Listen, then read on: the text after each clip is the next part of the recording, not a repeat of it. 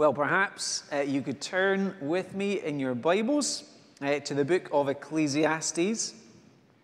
You'll find it on page 679. We're going to meet Ecclesiastes chapter 12. And actually, we've come to the conclusion. I realize there's lots of people who haven't been here for much of the series or any of it at all. But here we come to the conclusion that our editor has on the wisdom of Ecclesiastes. And so we'll hear it, and then we'll think about its teaching together. So Ecclesiastes chapter 12, beginning at verse 9. Not only was the teacher wise, but also he imparted knowledge to the people. He pondered and searched out and set in order many proverbs. The teacher searched to find just the right words, and what he wrote was upright and true. The words of the wise are like goads, their collected sayings like firmly embedded nails given by one shepherd. Be warned, my son, of anything in addition to them. Of making many books there is no end, and much study wearies the body. Now all has been heard. Here is the conclusion of the matter. Fear God and keep his commandments, for this is the duty of all mankind. For God will bring every deed into judgment, including every hidden thing, whether it is good or evil. So here is the point. Fear God and keep his commandments. Words are powerful things, aren't they? Words can make us change. A driving instructor tells us to go left or go right, and we will change direction. Words are powerful for making things. Think about wedding vows, and they make a marriage. Words can be inspiring. We have to listen to Martin Luther King's I Have a Dream speech to appreciate that. Words can also cause breakage. You're fired. Words can be weapons, or words can be sweet medicine. Proverbs 16, verse 24, like honeycomb, sweet to the soul and healing to the bones. So the important question as we come to the end of the book of Ecclesiastes is, which words should we listen to? Whose wisdom should direct us? We live in the day of the life hacks. We have bookshops that are chock full of self-help guides. And so here we have this wonderful little section at the end of Ecclesiastes where we're not listening any longer to the preacher or the teacher of the first 12 and a half chapters. Now we hear the words of an editor as he wants to summarize and to give his response to all that the preacher has written and said. So we can think about this little section a little bit like a book review, or maybe the blurb that you find on the back of a book that tells you why this is worth listening to. This is a man who knows in verse 12 that of making many books there is no end, and much study wearies the body. Somebody in the Bible college that I went to had that taped up in our study hall. For obvious reasons. But he knows there are many books, there are many places to go to find wisdom, and it's entirely possible to become weary as people looking to know how to live but choosing to listen to the wrong word. And so as we come to the end of the book of Ecclesiastes, the teacher's editor here does two very simple things for us. He gives us two recommendations. One, he's going to recommend to us this teacher and his writings. And then secondly, we'll see that he recommends the teacher's key point, which is to fear God.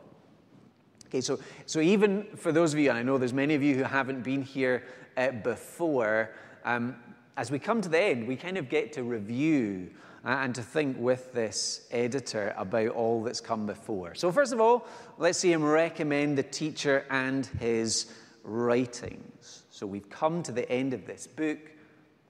Why accept it as wisdom? Why look to apply it to our lives? Well, that's what the editor wants to address. So he begins in verse 9 by reminding us that the teacher was wise.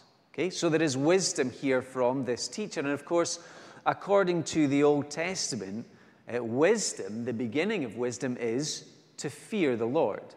And we're going to get there later.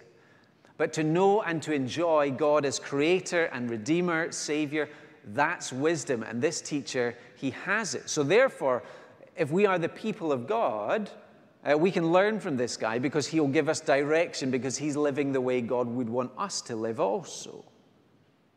But he doesn't just have this wisdom for himself, and that would be a wonderful thing in and of itself.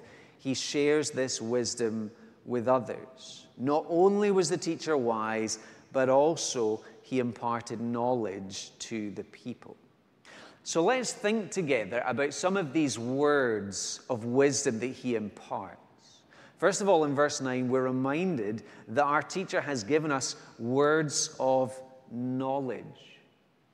And in some senses, that summarizes what the whole book is trying to do. The teacher is trying to direct us. Here is how to live wisely in the ups and downs of life. Here is a wise way to proceed when we don't know, but God knows. And so, for example, and this is where having our Bibles open is going to be helpful, chapter 7, verse 11 and 12, we read this: "Wisdom, like an inheritance, is a good thing and benefits those who see the sun. Wisdom is a shelter as money is a shelter, but the advantage of knowledge is this: wisdom preserves those who have it."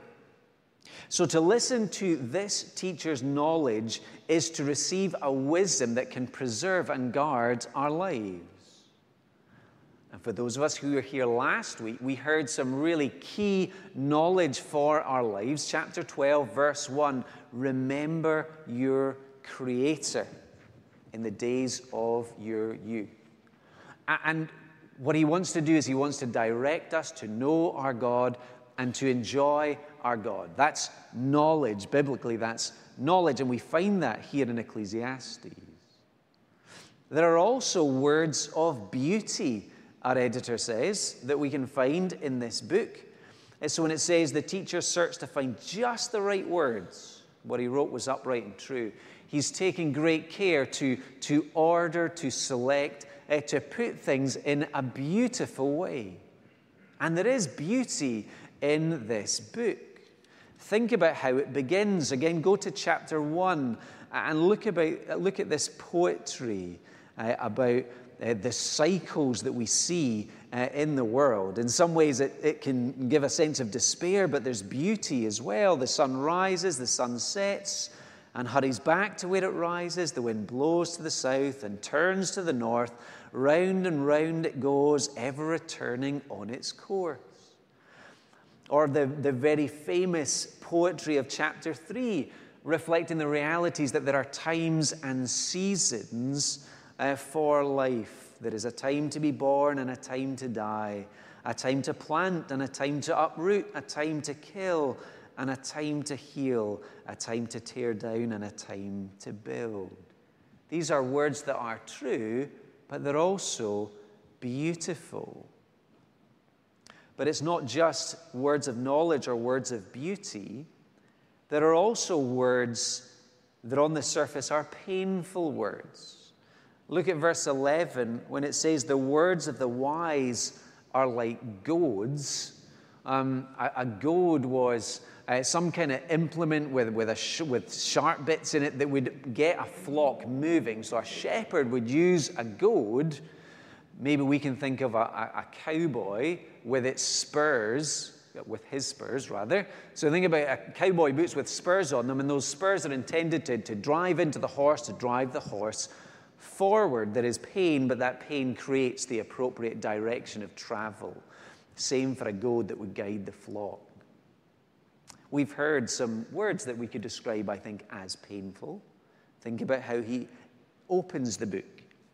Meaningless, meaningless, or vanity, vanity, says the teacher. Utter vanity. Everything is vanity. to be reminded that our life is like a mist, here today and gone tomorrow, can be really difficult to hear. Painful words. It awakens us to the fact that we are mortals, that all of us will die. But those painful words have an intention. They're supposed to turn us again and again to our God, who is eternal. Or to read chapter 3, verse 19. It's painful. Surely the fate of human beings is like that of the animals. The same fate awaits them both. As one dies, so dies the other. All have the same breath. Humans have no advantage over animals. Everything is meaningless. Chapter 4, verse 2, these are painful words. I declared that the dead who had already died are happier than the living who are still alive. So one thing that our preacher has done is he's confronted head on some of the injustices, some of the suffering in life, and he's taken that perspective. Imagine this is all there is. Imagine there's no God. And again, he does that to drive home the emptiness of that life and to point us to meaning and to life in God who is eternal. The teacher's point of view is very unlike John Lennon's famous Imagine if there was no heaven. That was supposed to be a good thing. But our preacher in Ecclesiastes keeps reminding us, if there's no heaven, if there's no God, if there's no eternity, then what we're left with is the fact that life is short, that we all die, that there is no meaning to be found in the end, there is no gain to be found. So that, as we hear those painful words, we would change direction, we would escape despair by looking to the one who is above the sun, that we would look to God himself. Jesus himself used words as goads. Perhaps you remember in Acts chapter 9, Paul, the apostle, at this point a persecutor of the church, was heading to Damascus in order to arrest and to imprison Christians. Well, Jesus appeared to him on that road. And one of the things he said to Paul is that Saul, it's hard for you to kick against the goads. So apparently, God had been at work in Saul's conscience. Saul was being pointed towards the reality of Jesus as Lord and Savior, but he was resisting that. But eventually, as Jesus appeared to him, his faith was put in Jesus, and he went on mission. So goads, painful words, can serve a purpose if we receive them well, so that our direction would move towards God. But again, it's not just words of pain. We also find words that give security. There's a different picture in verse 11. So it begins, the words of the wise are like goads. They're collected sayings like firmly embedded nails given by one shepherd. So here we're invited to imagine a shepherd who's out in the desert perhaps, and he's looking after the flock, and it gets to nightfall, and he needs to put up a tent. And as he puts up the tent, then he needs to drive in those nails. And when those nails are embedded in the ground, now he has a home. Now he has shelter. The words of our teacher are intended to be a shelter, a refuge, a security. Where do we find that? So, for example, if we go back to chapter 3, remember those times and seasons, that beautiful poetry. The point that the preacher was making there is that we all go through these seasons, but we don't know when these seasons will come to us. And the challenge for us is, how do we live well when we don't know what one day will bring? But there is comfort and security in knowing that God sends them and God knows, and we can trust him. There is also security for us in this book as we get to the positive instruction. So chapter 9, verses 7 to 10, lovely words. Go, eat your food with gladness and drink your wine with a joyful heart, for God has already approved what you do. And one of the things that we've seen again and again is that we are encouraged to enjoy the life that God has given to us, to enjoy the everyday gifts and kindnesses that come from the hands of our God. If we want to know how to live life wisely and well, here is security for us to receive from God, to enjoy each day as a gift. Chapter 12, verse 1, here's more security. When he says, remember your Creator, he's saying to us, you have a Creator, and your Creator invites you to know him and to enjoy life with him. And there is security for us when we have a personal, living relationship with our God. So think about what he's just said. This teacher is wise. His words are full of knowledge and beauty, and those painful ones serve a good purpose, and there's words of security. It's the equivalent of a 5-star review, isn't it? This is a way of saying that wisdom is wonderful, but he's not even done there. There's one more really important thing to notice in this review. At the end of verse 11, these words of the wise, they were given by one shepherd. Who's the shepherd he's talking about? Well, of course, at one level, he's talking about the teacher who's just imparted to us 12 and a half chapters of wisdom. But on a deeper, higher level, the Old Testament people of God knew that God was their shepherd. He is the shepherd of his people. That imagery is there in Exodus. That imagery is there in Ezekiel. And the point that we're invited to see here is that God is the source of all true wisdom. The wisdom that we find in the book of Ecclesiastes, that comes to the people through the teacher, but God is the source. So that we can trust these words if we want to know how to live wisely before God, because these are words of wisdom that come from God himself. Now, before we leave this point, I think we need to go wider and to recognize that just as our editor has said all these wonderful things about the book of Ecclesiastes, so he could say this is true of the whole Bible. Because the whole Bible are words of wisdom given to us by one shepherd, our great God. So let's just listen in and hear words both from and about Jesus. Here's some words from Jesus about the knowledge that he gives to us as the Son of God. He said, you will know the truth, and the truth will set you free. Here's an end of anxiety and weariness. How should I live so that I can feel that freedom that I was made for? No, the truth is it's found in and from Jesus. Jesus has said, if you know me, you'll know my Father as well. If we're looking to know God, then we have this wonderful words of wisdom from Jesus saying, you find God as you find me. Of course, Jesus too spoke beautiful, memorable words, didn't he? Our boys and girls in Sunday school are just starting in the book of John, and John is full of wonderful words. I am the good shepherd. I am the bread of life. We think of maybe his most famous story, the prodigal son, Luke 15. The father ran to meet his son, threw his arms around him, and kissed him. Or Jesus' words to the thief who was dying beside him on the cross, but who recognized that Jesus was different, that Jesus had done no sin. And he heard the words, today you'll be with me in paradise. The words of the Bible are full of beauty and truth. And when Jesus speaks them, he speaks them to draw us to himself, and it's truth that saves. We know too that Jesus would use painful words in order to redirect or to properly direct his listeners. Maybe we could think about, in Luke chapter 12, there was an occasion where there was a report given about a tower in Siloam, which had fallen down and 18 people had been killed.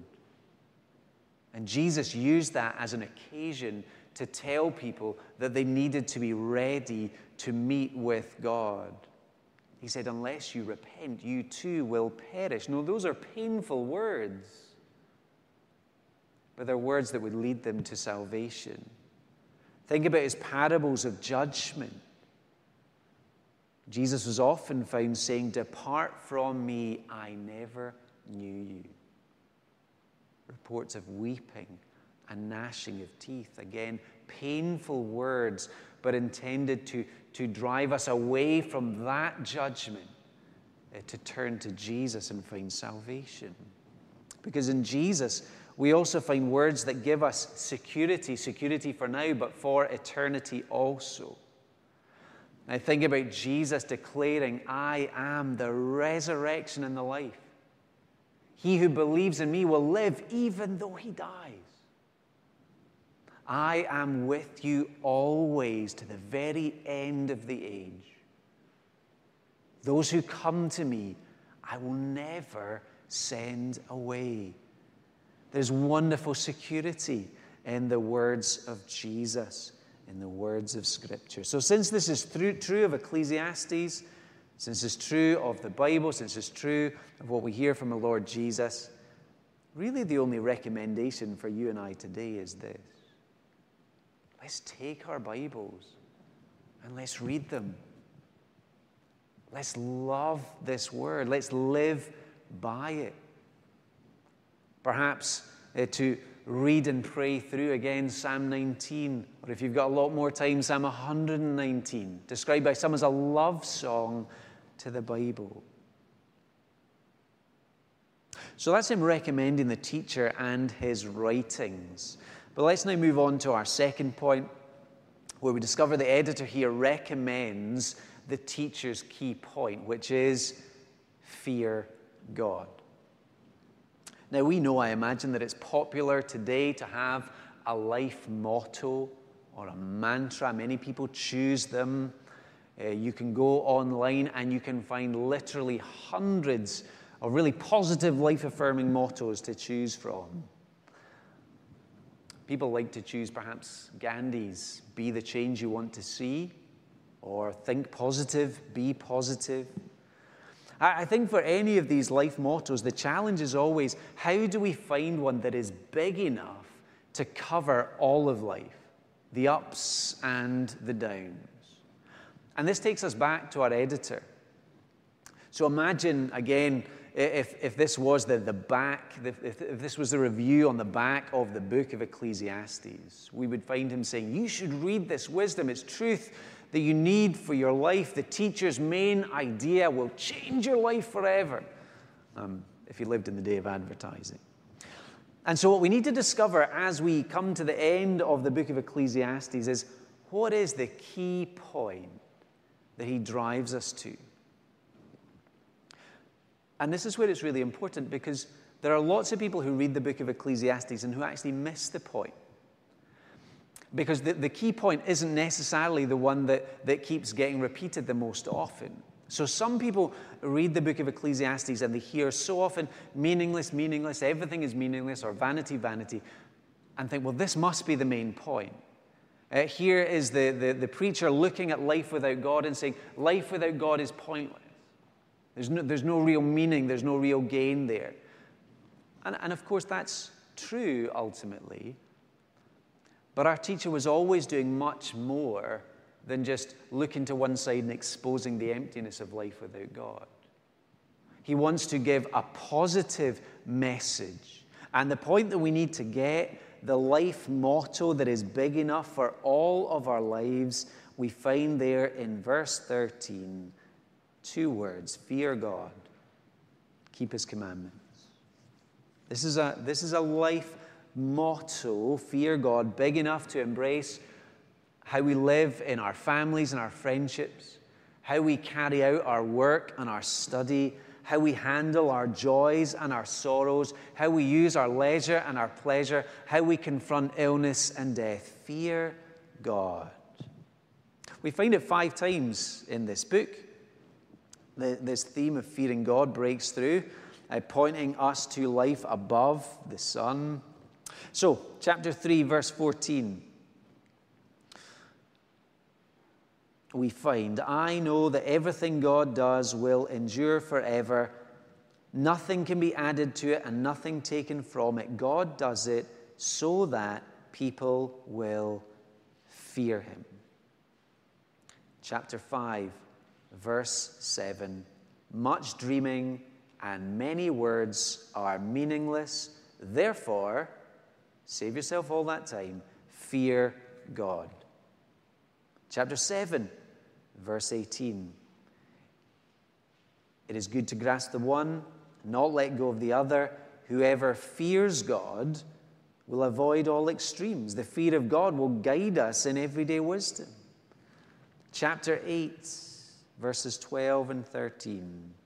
Although a wicked person who commits 100 crimes may live a long time, I know that it will go better with those who fear God, who are reverent before him. Yet because the wicked do not fear God, it will not go well with them. Even if it looks like the wicked are prospering, still fear God. It's the right way to live in God's eyes. So if fear God is the dominant theme of this book, what does it mean? If you want another book review, Michael Reeves wrote a really helpful book called Rejoice and Tremble. It's not up there actually, but Rejoice and Tremble is a very helpful book on the fear of God. And here's his definition, which I found very helpful to hold on to. He talks about the fear of God as a heartfelt and happy enjoyment of God as Creator and Redeemer. And to read his book, you discover that there is this fear that includes a sense of wonder. Maybe we've had that kind of experience, a sense of trembling in the presence of something glorious and beautiful. Well, to fear God is to tremble as we recognize how glorious our God in Christ Jesus truly is. Fear God. Here is truth that sets us free. Sometimes people can live with a fear of God that's unhealthy. So Martin Luther, the famous reformer, as a teenager, I think, maybe even younger than that, he was terrified of thunderstorms.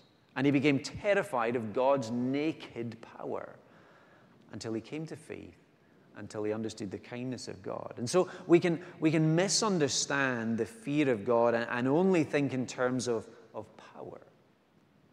So having a proper understanding of the fear of God can set us free from that kind of negative, I just fear God's power. Having a proper fear of God can also set us free from the fear of God's judgment. Perhaps we've lived in our past, maybe even in our present, with a really guilty conscience. Perhaps we've struggled over our sin. And then we've come to receive Christ as our Savior. And we understand that there is no condemnation for us, that our sin and our guilt has been paid for and removed. And so that fear is now gone. To fear God is a truth that sets us free to enjoy Him as He truly is, to delight in His beauty, to enjoy Him as a good Father through His Son, the Lord Jesus. What does it look like to fear God? 3 things very briefly. The first is obedience. Fear God and keep His commandments. To love God, to tremble at His glory, it is not separate from our call to keep His commands. Jesus wasn't embarrassed about connecting love and obedience. And so a proper fear of God that delights in Him goes with keeping His commandments. Remember John 14:15, if you love me, keep my commandments. So we show that we fear our God, that we have this heartfelt and happy joy in Him as we obey. The fear of God also takes us right to our purpose as people. See this, the last line of verse 13, fear God and keep His commandments, for this is the duty of all mankind. In the original Hebrew, it just says, for this is the whole of all mankind. This is the essence. This is what we are here for. to live in proper relationship with our God, to know him and to enjoy him, to love him and to honor him. So in fearing God, we find our purpose. How many people do we know today who are desperately wondering, what is life all about? What am I here for? We're here to fear God. And then there's one last painful word, this time from the editor, as he reminds us of judgment. We should have this proper fear of God. Verse 14, for God will bring every deed into judgment, including every hidden thing, whether it is good or evil. And he includes that there again to make us think. As we come to a close of this book, have I responded properly to this wisdom? Am I trusting in God? Am I fearing him? Do I delight in him as my creator and as my Savior? So here we are at the end of Ecclesiastes, where we've been introduced to the key point, which is to fear God.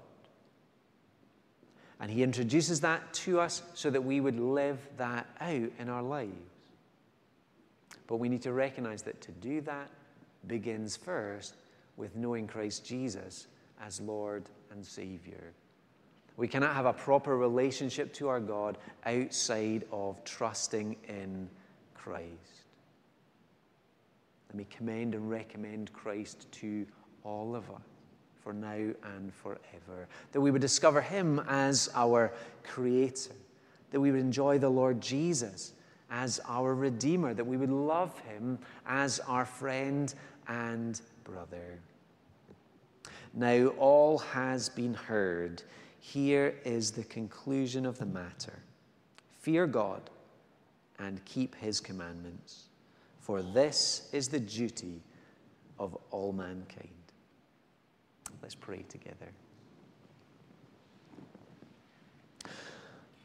Father God, we live in a world where there are many fears and dangers, and there are many people who live with fears of different kinds.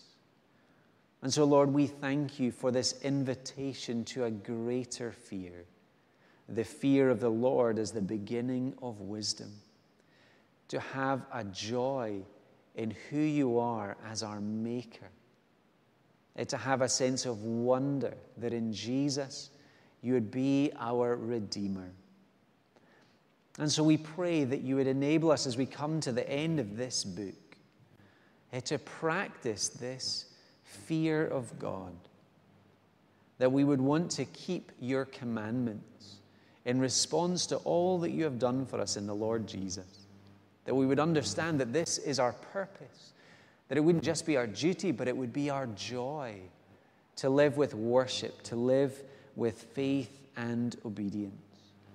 And Lord, that you would keep us close to your word as a way of keeping us close to yourself. We thank you for the beauty and the truth that we find all through the Bible. And so we pray that we would be a people of the book. That we would love your word, that we would make time to read your word, that we would think deeply about it, and that we would apply it to our lives. And we pray for our good, for our joy, and for your glory. Amen.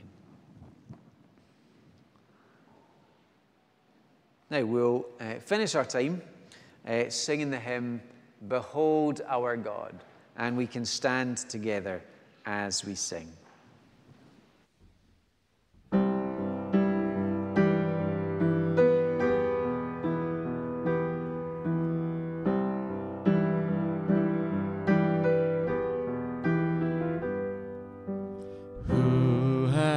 Held the oceans in his hand, who has numbered every grain of sand. Kings and nations tremble at his voice. All creation rises to rejoice. Behold, seated on his throne, come let us adore.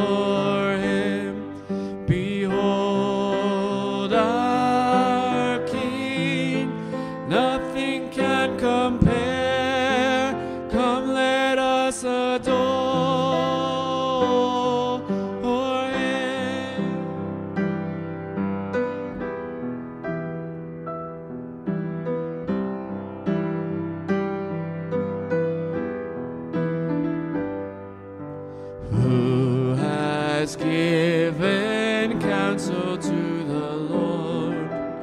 Who can question any of his words? Who can teach the one who knows all things? Who can fathom all his wondrous deeds? Behold our God, seated on his throne.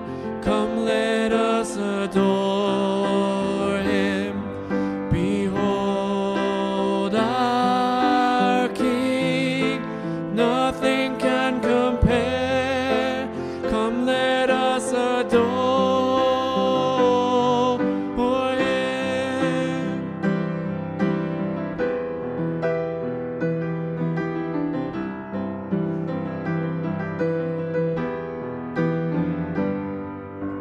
Who has felt the nails upon his hands, bearing all the guilt of sinful man? God eternal, humble to the grave, Jesus Savior, risen now to reign. Behold our God, seated on his throne. Come, let us adore him. Behold our King, come, let none compare. Come, let us adore him.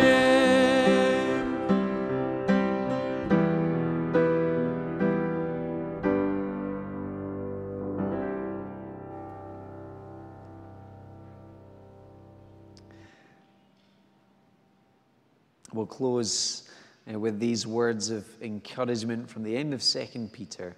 Grow in the grace and knowledge of our Lord and Savior, Jesus Christ. To him be glory, both now and forever. Amen.